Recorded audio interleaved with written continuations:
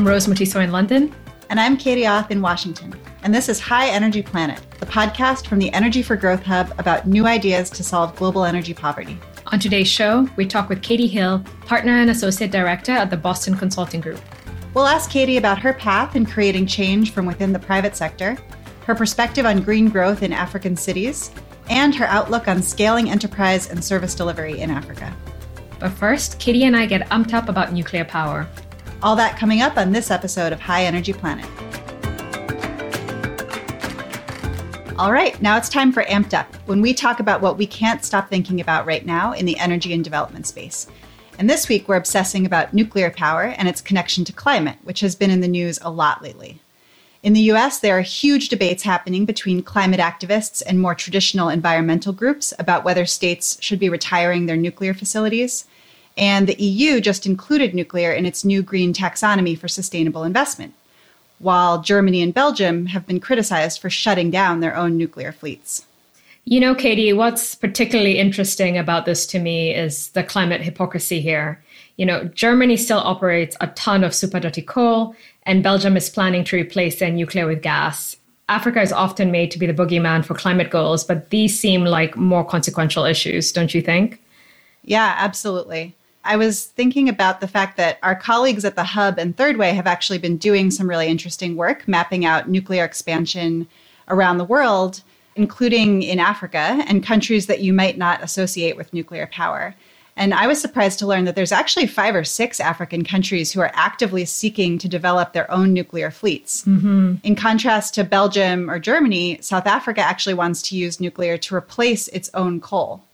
So the spread of this technology in developing countries is definitely concerning for some, but I think we absolutely need to be thinking about the role of advanced nuclear, especially in the context of climate change, given that many of these countries need to provide huge amounts of firm, clean power, somehow without massively expanding fossil fuels.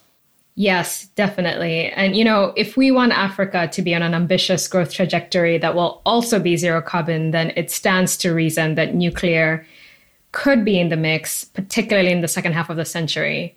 The when and how of this transition is something that we'll definitely be following closely at the Hub alongside our colleagues at Third Way. And in the meantime, we'll also continue drawing attention to the hypocrisy that dominates a lot of climate discourse, especially in rich countries with regards to Africa, and also point out all of the ways in which Africa is being super progressive and a trend setter when it comes to climate and energy transitions. All right, so if you have an energy or development obsession, good or bad, tweet it to us at Energy for Growth and we'll include it in an upcoming episode. Coming up now, we talk with Katie Hill from BCG's Green Ventures.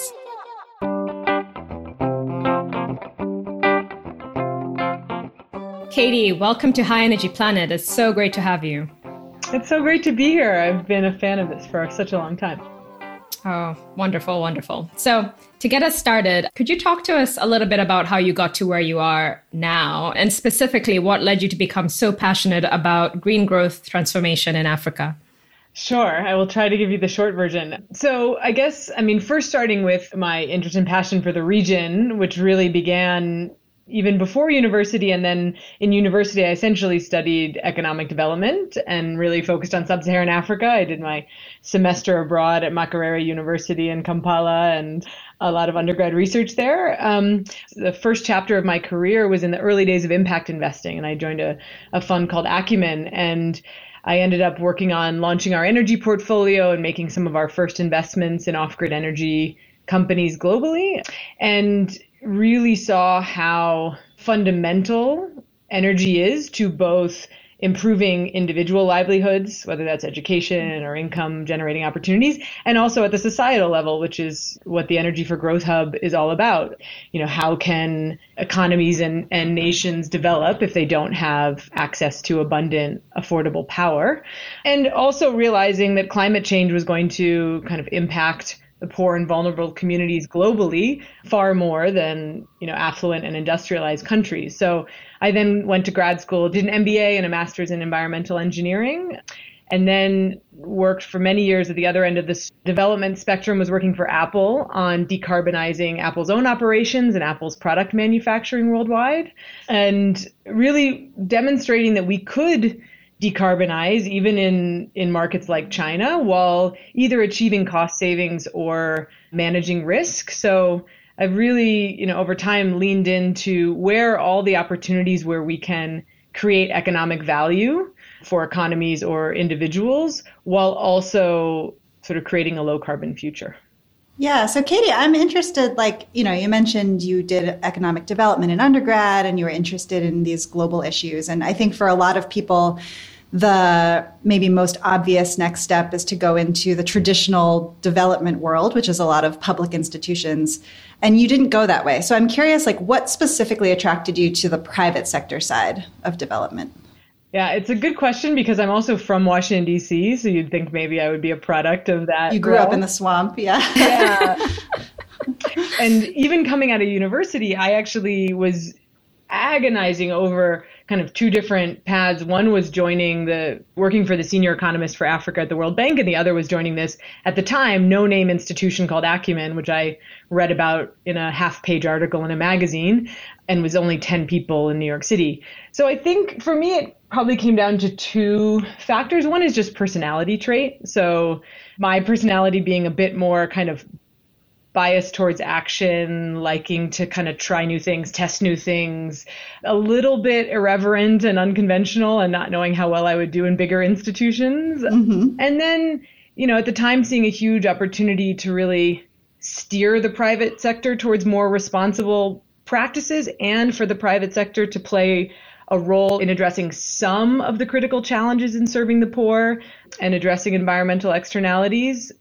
But I also want to be very clear that I am not an evangelist for the view that kind of policy and traditional development institutions aren't effective and we need the private sector to save the world and solve all of our problems. That is not my perspective. I mean, ultimately, nothing scales like government, and we see time and again how one smart policy or one smart program can really unlock kind of sector-wide impact. So I think for the world, I think it's an and it's just, or on the personal level of figuring out where your kind of skills and passions will be most effective. Yeah. So kind of talking about those skills and passions, you embrace a pretty optimistic and ambitious vision for the future.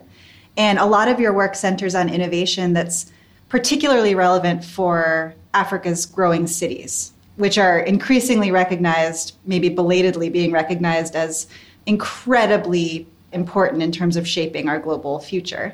So I'm curious, if we jump ahead a few decades, what in your ideal mind would an African mega city look like in 2050? What do you want that vision to be?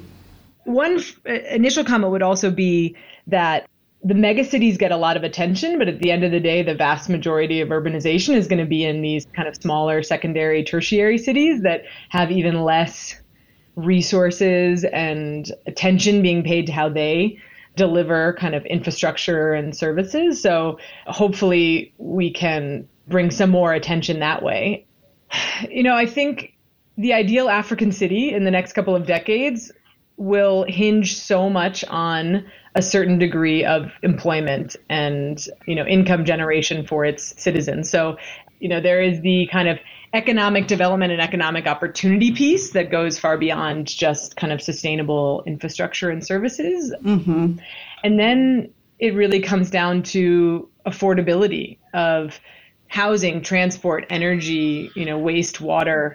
And globally, most of those services have some degree of municipal funding. And the challenge we have in most African cities and most emerging market cities is you don't have a tax base or municipal bonds being issued and the ability to fund a lot of these services. So we depend on informal sector, we depend on social enterprises to provide a lot of this kind of last mile support. And in the US and Europe and most other parts of the world, we would never expect a private company to be profitable managing waste for a city if there wasn't additional sources of revenue. So I think we need to address this fundamental contradiction where we are expecting African cities to grow and provide sustainable infrastructure and services without the same kind of resources and support that industrialized cities have had. But I guess saying a little bit more is I think, the future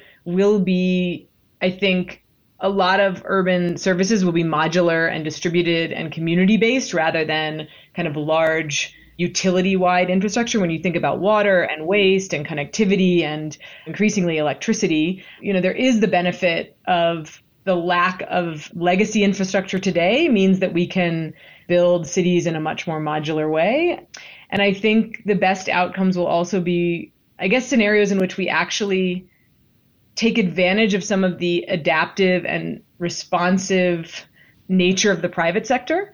So there's a lot of criticism of the informal or semi-formal public transit system that you have across most African cities. And there's issues around cost and safety. But at the end of the day, it's incredibly agile and responsive to what people need and when. And so if we can keep some of the principles that make these cities function today, but solve some of the problems around affordability and safety and pollution, for example. I like this vision. For a moment there, I thought you'd take us in the direction of the Jetsons as the future African city and flying cars. And it's kind of a lot of this unsexy stuff. Nairobi is obviously near and dear to both of us. And when you say modular, community-based, we already see a lot of that. There are all of these informal, quote unquote, cartels that provide services. So if you're in the slum and you need electricity, there's a guy who's stealing power and will sell it to you. There are people who pick up our waste, and it's very disorganized. And so just a little bit more about how you see these different informal modalities, including the transport sector, kind of coming together into a whole that makes what I think many of us Africans dream of, this sophisticated, kind of well-functioning city. Yeah, I think a big test of it right now will be the second, I don't know if it's the third attempt, but it's at least the second attempt at a BRT, a bus rapid transit in Nairobi, where the at least stated intention is that this will at least be partial, if not fully electric buses that are running on kind of the first bus rapid transit system. And, if you look at, I think, examples from Dar es Salaam and elsewhere, this works best when you really intentionally design a formal BRT system with the current informal or semi-formal operators. So I think what makes or breaks a lot of this kind of evolution from this African cities as they are today and the, tech-enabled, climate-smart solutions of the future, it is hand in hand, deeply understanding the economics and incentives of the current actors and ensuring that they succeed in the kind of new model.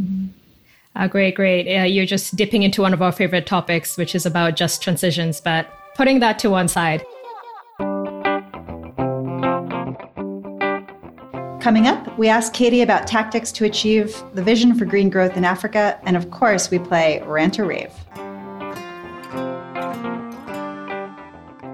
All right, Katie. So when Western development finance organizations or energy investors and just policy people in the development space, when they talk about Africa, they're often focused on how the West can, quote unquote, help Africa build out clean energy or increase climate resilience. But this can be quite patronizing. How can Africa be more active in actually taking advantage of the new global carbon economy as opposed to this very kind of passive model, even narrative-wise, like West helping paradigm? On the net zero front, Africa contributes 3% of global carbon emissions today. Most of that is South Africa and a few North African countries. So to talk about net zero is just a little bit ridiculous.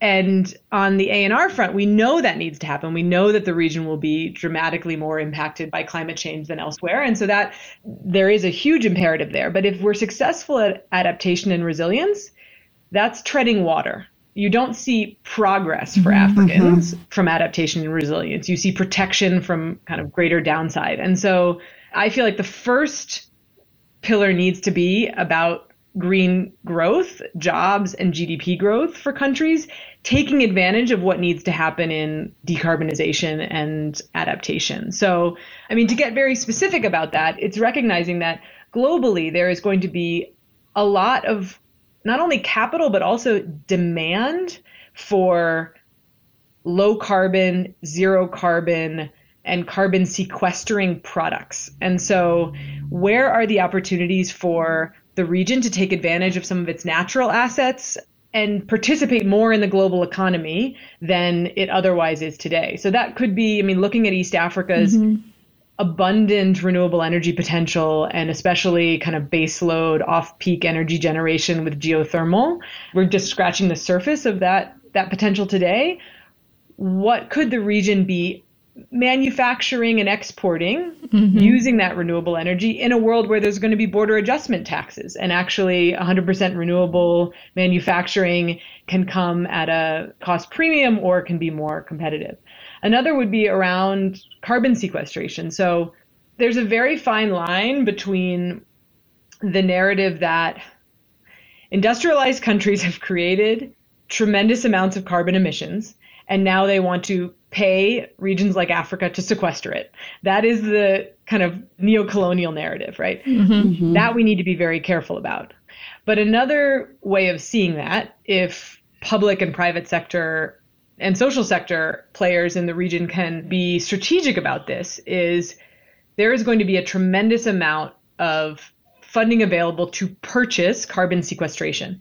And the region is particularly productive in carbon sequestration because of tropical forests and certain coastlines that are very good for kelp and seaweed and all the rest else. So where can we be really smart about actually capturing as much of the fast-growing carbon markets for the continent? Because that funding will go somewhere, and it can either come to companies and entities here, or it can go to other regions. Are there any examples, do you think, of countries in Africa or in other emerging regions that you think are setting the right tone in terms of taking this tack? Okay, I'll give you a couple examples. One is El Salvador. Here's a very specific example.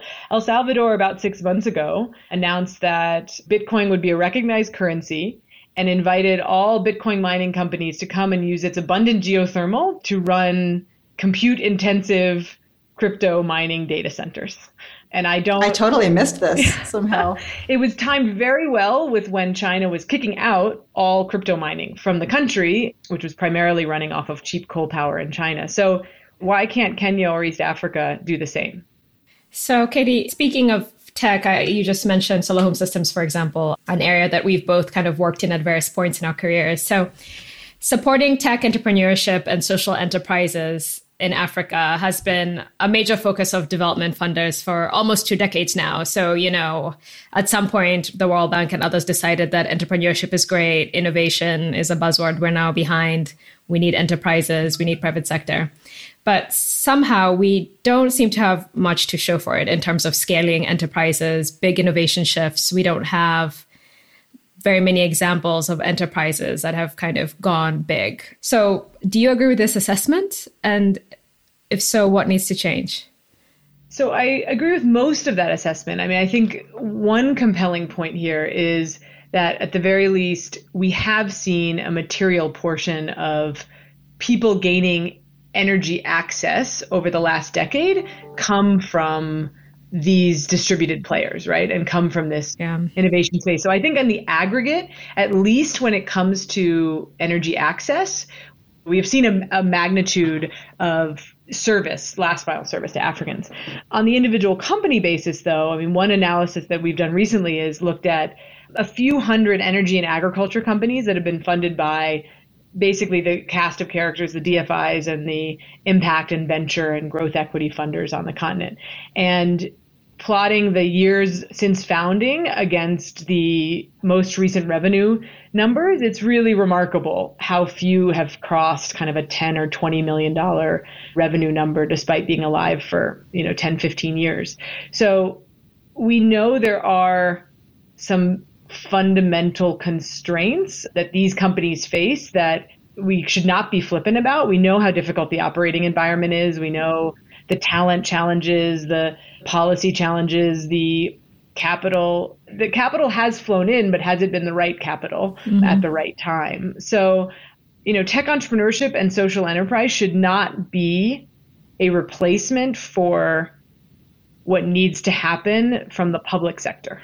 And so this is a very positive thing if it is complementary, but it's not a positive thing if it is a replacement for the work we need to do from an institution perspective. And that's where the real danger comes in my mind, because I think we do have some great examples of these companies being able to operate faster than utilities and deploy faster and be more responsive to what customers need. But, this needs to be hand in hand and not an either or. Yeah. So a lot of what we've talked about today, from e-mobility to the growth of tech entrepreneurship, all of this at the end of the day depends in large part on the provision of reliable and affordable electricity. And this kind of brings us back full circle to why you're a fellow of the Hub and what Rose and I do. Are you optimistic about that service delivery improving in the near term? So I guess what I'm optimistic about is the deployment of renewables across the continent, both utility scale and distributed. I think for the most part, we have proven out that that's a viable asset class for investment. You see on the large scale, whether it's Actis's funds and Globalec and others that have been able to demonstrate returns to investors. And I think there's going to be a lot of capital available for just renewable power generation. What worries me a bit, and I'm optimistic about some of the bold initiatives that have come out, Rockefeller, IKEA Foundation, and Bezos Earth launching this global energy alliance. And if we can't do it now, we'll never be able to, it sort of feels like. So it is kind of meeting the moment.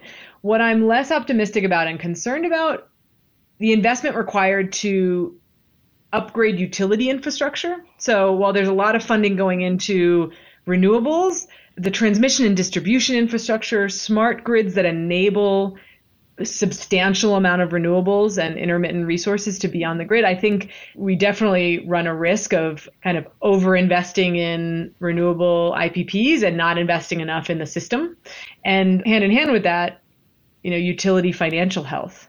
As much as we all everywhere in the world love to hate our utilities, they play such a fundamental role in advanced economies and industrialization, and we need KPLC and UMEME and the discos across Nigeria to be financially healthy and viable companies. So I really hope that is something that we as a sector lean into. Yeah, it comes back to your point. Private investment in new generation is not a replacement for the public investment that needs to happen on the other end. Exactly.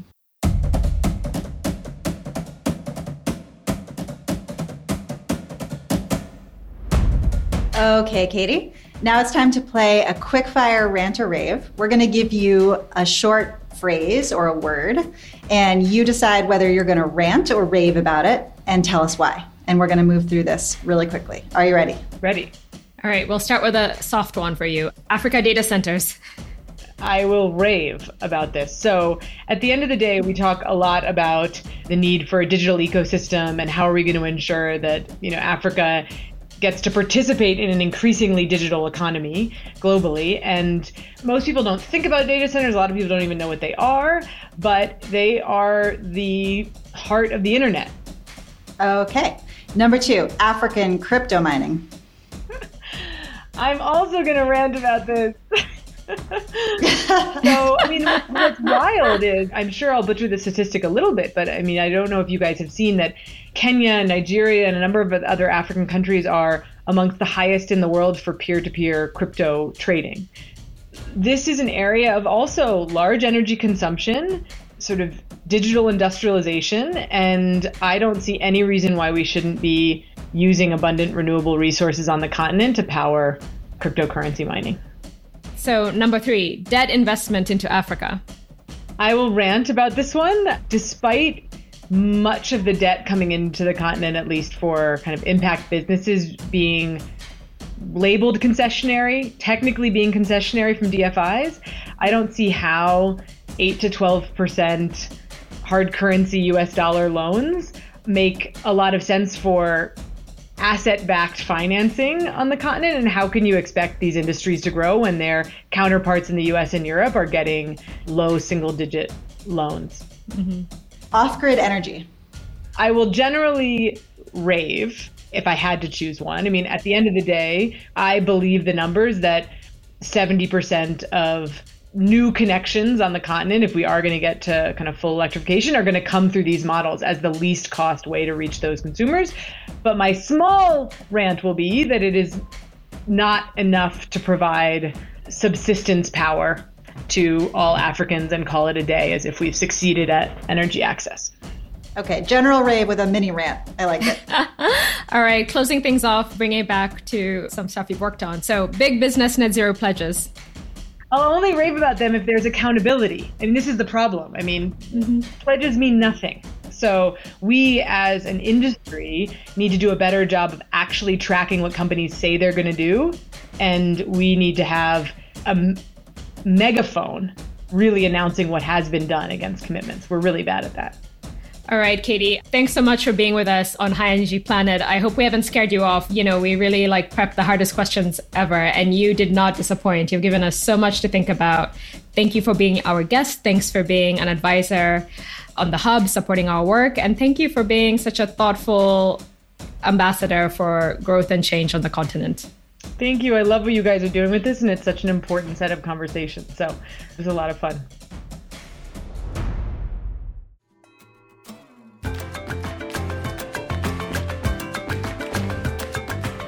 That's it for today's show.